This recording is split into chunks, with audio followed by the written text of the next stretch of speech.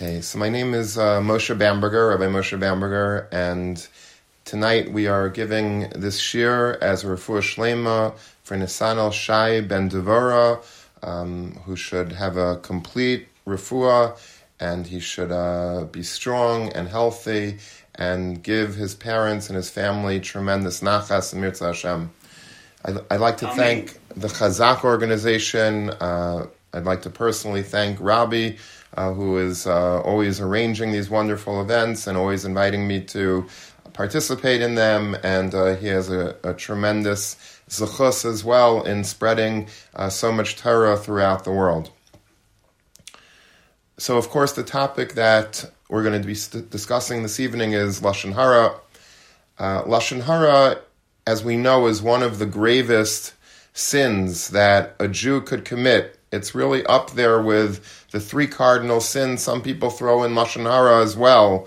That's how severe it is. And it involves many, many positive commandments that you would violate every word that you say, many negative commandments. And so it's a very, very grave avera to utter any words of gossip and any bad speech is something that we should really be keeping very far from. But for some reason, and that's what I want to explore this evening, it's so difficult for us to keep away from. If we're observant Jews, I think most of us would say that it's fairly easy, it's a no-brainer to not, let's say, violate the Shabbos or to not eat non-kosher food. That's something that most people that are observant would tell you that that's not a problem for them to do. They don't have a desire, or if they have a desire, they don't act upon the desire of eating something which we call treif, something that's not kosher, is something that clearly we stay away from because that's a simple, obvious isser, a violation of the Torah. But yet, when it comes to Lashon Hara, which is a much graver sin in the eyes of the rabbis, in the eyes of the Torah, we seem to constantly stumble and fall, and it's a difficult thing to understand why it is that this particular act is something that we are so constantly in violation of, even though it's so severe. These parshas that we're reading on these weeks, last Shabbos was Parshas Yisro. This coming Shabbos is Parshas Mishpatim. These are parshas that discuss Kabbalas HaTorah, the receiving of the Torah at Har Sinai. And there's a very interesting medrash. The rabbis teach us something fascinating about before the Torah was given to the Jewish people, God actually went to all the nations of the world and offered them the Torah. It's only fair. I mean, if you're going to choose a people, so everyone should have equal chance to receive the Torah. Hashem is not automatically having a bias towards one nation over another. And in fact, the Gemara teaches us that HaKadosh Baruch Hu, God went to each and every nation of the world and offered them the Torah. So the rabbis tell us that first he went to Rome, to Edom. Edom is the great Roman Empire. Rome, of course, hails from Esav, Yaakov's brother, Jacob's brother. And he said to them, would you like to receive the Torah? And they didn't say absolutely. First they said, well, what does it say in the Torah? Maksiv Bey, what exactly does it entail? What does this Torah have in it? Before we sign on the dotted line, it's only wise to try to understand what we're getting ourselves into. So God says, in this Torah it's written that lo sirtzach, you're not allowed to murder. One of the 10 commandments, the 6th commandment of the 10, is don't murder, don't kill.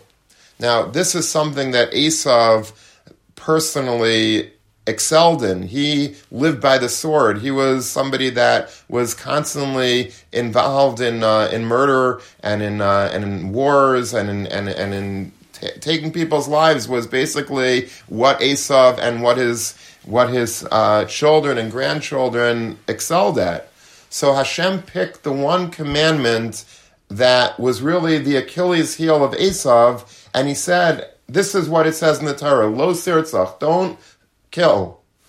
Well, Esav, Edom, Rome responds, I'm sorry, we can't take the Torah because we're murderers. That's what we do, and that would be impossible for us to sign up for it. So they basically turned down God's offer for the Torah. And then God went to another country, another nation, Ammon and Moab, and he asked them, would you like to receive the Torah? And the Moabites said, well, what does it say in the Torah? And he says, Lo sinaf, do not commit adultery. Well, that's impossible. We are adulterers. That's what we do. In fact, we hail from the entire reason why Ammon and Moab came to be is because we know that Lot and his daughters had a relationship, an incestuous relationship. They meant well, but be that as it may, this was Ammon and Moab. Ammon and Moab at their core were people that were constantly violating this commandment. They said, we're very sorry, we can't take the Torah. Hashem then went to Yishmaelim, to the Arabs, and said, would you like the Torah? They said, well, what does it say in the Torah? So he says, it says in the Torah, do not steal. Now the actual commandment in the 10 Commandments of do not steal is referring, as the rabbis teach us, not just to steal. It's not talking about stealing money, it's talking about stealing other people, kidnapping, taking hostages. And the Arabs, of course, excel at that, and they say, we're very sorry, we can't accept a Torah that says that not to take prisoners, not to take hostages. That's what we do, we kidnap. So basically, after all of these were exhausted, then Hashem finally goes to the Jewish people and says, would you like the Torah? And they, of course, said, Na'aseh v'nishma, we will do, and then we will hear. We don't care what it says in the Torah. We are going to take it sight unseen. We don't care what it says in the Torah. We trust in you, God. If you say this is a good thing, the Torah, we believe you, and we're going to take it, and that's what we're going to do. And that's the end of the Medrash, and the rest is history. The Jewish people took the Torah, of course, and they only later discovered the beauty of the Torah, the positive commandments, the negative commandments, and they lived happily ever after. There is a great rabbi who lived in England. His name is Rabbi Gurwitz. And Rabbi Gurwitz asked, let's say the Jewish people would have asked, as the other nations did, Maksiv Be, what does it say in the Torah? Meaning they didn't. They just said, Na'aseh v'nishma, we're going to take it sight unseen. But let's say, on a theoretical level, the Jewish people would have said, well, you know what, we want to first know what's in the Torah. What would have been the Aveira that God would have said to the Jewish people that's contained in the Torah that would have perhaps made them run? Meaning, you see from the other nations that he offered them the Torah to, and the Aveira, the great commandment that was offered each and every one of the nations was the one commandment that would be their Achilles heel, that they were not able to take. So what would have theoretically been the commandment that God would have told the Jewish people had they asked, what does it say in the Torah that would have perhaps made the Jewish people run from the Torah? And you know what he answered? Lo telech Rachel ba'amecha. Do not speak gossip. I don't want any gossip mongering in your nation. That, says Rabbi Gurwitz, would have been the Aveira, the sin, that might have potentially made the Jewish people run away, but luckily we didn't ask. We said, Na'aseh v'nishma, we accepted it, but had we asked, God would have perhaps said this particular Aveira, because for the Jewish people, this is the Aveira that proves to be the most difficult. What would be for our counterpart, let's say the Arabs, they would not be able to accept kidnapping as an acceptable thing because it's impossible for them. And the other nations, their pet Aveiras. The pet Aveira that the Jewish people unfortunately have is Lashon Hara. That's our sin. That's the sin that proves the most destructive and the most prevalent in our nation, despite how severe it is. And the question that begs is, why is that? Why should it be that we have such a difficult time with this sin of Lashon Hara? Why is it that it's in our DNA, it's in our blood to constantly return to the sin, even though we try so hard to run away from it and try to subdue our desire for this sin, but it's the one sin that seems to be our weakness. And I think that the answer might be that the Jewish people are people of the tongue. We are, as the pasuk says, Hakol Kol Yaakov. Jacob, his strength is with his voice. We are people that use our voice and use our mouths in the most powerful way. We are the people that brought prayer to the world. Avraham Avinu, Yitzchak Avinu, Yaakov Avinu, the patriarchs and the matriarchs, and every generation since Abraham, we are the ones that pray. How do we pray? We pray with our mouths. And we have a direct connection to Hashem just by merely opening up a siddur and by opening up our mouths and using our mouths in a very powerful way. The other secret weapon that we use our mouths for, of course, is what we're doing right now. We're studying Torah. Torah study is the most powerful form of connecting to God. It's what Hashem created the entire universe for, all in order to use our mouth in a very holy way to connect with Hashem either through prayer or through Torah study. All of these are things that need our mouth. We also use our mouths for chesed. We do kindness with our mouth by giving people compliments, by asking people what can we do for them, by offering people chesed, by offering people to come to eat by us, if they need something from us, if we can come and help them with something. Our mouth, the Jewish people uses their mouth in a most wonderful way. That's our kayach. We don't have the sword. That's not our strength. We don't have other types of instruments that we are specializing in. The main part of our anatomy that is the Jew is the mouth. And we know that there is a rule that whenever there is tremendous holiness, there's also the potential for tremendous profanity. There is always an equal balance in life between good and evil and between purity and impurity. That's the way God created the world, that there should be bechira, there should be a free choice. And so whenever you find that there is a very powerful medium that could be used for tremendous good, that very medium could also be used for tremendous bad. It's perhaps because the Jewish people excel with their mouths, we're able to use our voices, use our tongues, use our power of speech, of intelligent speech, to create such forces of positivity in the world that therefore the Jew has this other side to him or to her that we could also sometimes stumble with that very mouth. The Yetzer Hara, our evil inclination, gets the best of us by constantly trying to lure us into conversations that are unbefitting for us. And that is conversations about other people, about finding bad in other people, speaking gossip, pulling people down, tearing people apart with that very mouth that we use to build up people. And that's perhaps the reason why it's so difficult for us. It's so difficult for us to always try to keep our mouth free of sin, free of Lashon Hara.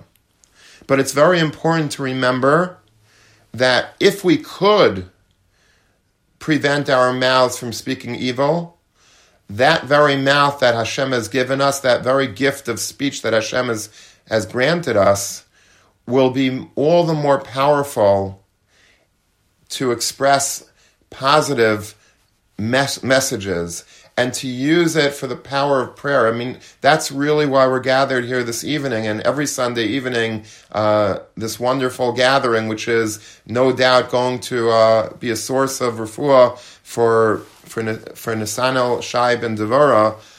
This is something that we're here to do. We're trying to figure out ways to use our mouths in a positive way so that he should have a refuah shlema. Now, how do we do that? The way we do that is by showing Hashem that we are not going to use this instrument of speech for bad. We're not going to, if our mouth is a scalpel to do wonderful acts of positive surgery, we don't want to nick that scalpel with Lashon Hara. Our mouth has to be pure. The purer that our mouth is from speaking words of gossip, speaking words of Lashon Hara and Rechilos and Motzi Shemra, for using our mouth for bad, if we could rid our mouths of bad, then that would give so much more power to our very mouths, and it would give it the ability to be able to daven to Hashem, and Hashem would immediately hear our prayers, because the prayers are now emerging from a mouth that's pure. And when a prayer can emerge from a pure mouth, that means that it's so much more powerful. Hashem listens to it. It doesn't come out in a broken up, staticky way that would be sort of tortured by the fact that it's used for Lashon Hara. Now we're purifying our mouth, and by purifying our mouth, we're able to give so much more positive energy to all the prayers that we're offering up to God. And the Torah that we're learning together as a schus for Nisan El Shai also will be that much more powerful. Hashem will find these words pleasing, but only if we're able to purify our speech. By purifying our speech, we're intensifying the power that a Jew has, which is the power of our mouth, to prayer, to learn, to do chesed, to give compliments. That's what a Jew is. And when a Jew is able to say, I'm going to dedicate my mouth primarily for positive, then now their mouth becomes an instrument of godliness. It seems very difficult for many of us to imagine a world that we would have to be so limited in terms of our speech, what we're saying. That's not me. I this is what I do. I'm friends, with people. People expect me to gossip. People expect me to speak about other people around the water cooler. That's who I am. So a lot of times people feel, I think one of the major reasons why it's so hard for us to really accept upon ourselves to change in this regard is because we're afraid we're not going to be liked anymore. Maybe a big part of our personality or our social circles assumes that, we are a certain character. We speak about people freely and seamlessly, go from one person to another and just, have all of the information about that person. We're the sources for all of the, all information, good, bad, and ugly. And we're afraid, is it going to change who we are? Are people not going to like us anymore if we do accept upon ourselves to really refine our speech? And I think that the answer is that it depends. It depends, to be very honest. Some people, I think, if you're around good people, they'll respect you so much more if you are not a person that gossips. Now you're a person that could be trusted with secrets. You could be, if I know that you're not going to tell other people because you don't talk, you don't use your mouth, now I feel confident that I could confide in you, I could schmooze with you personally and honestly, and I'm not going to have to be afraid that you're going to start divulging my secrets and my information to other people. People will respect a person that lives on a higher standard in terms of their speech. Small people speak about other people, and bigger people speak about ideas. They speak about creating things, being a positive force in the world. It's a petty thing to speak gossip.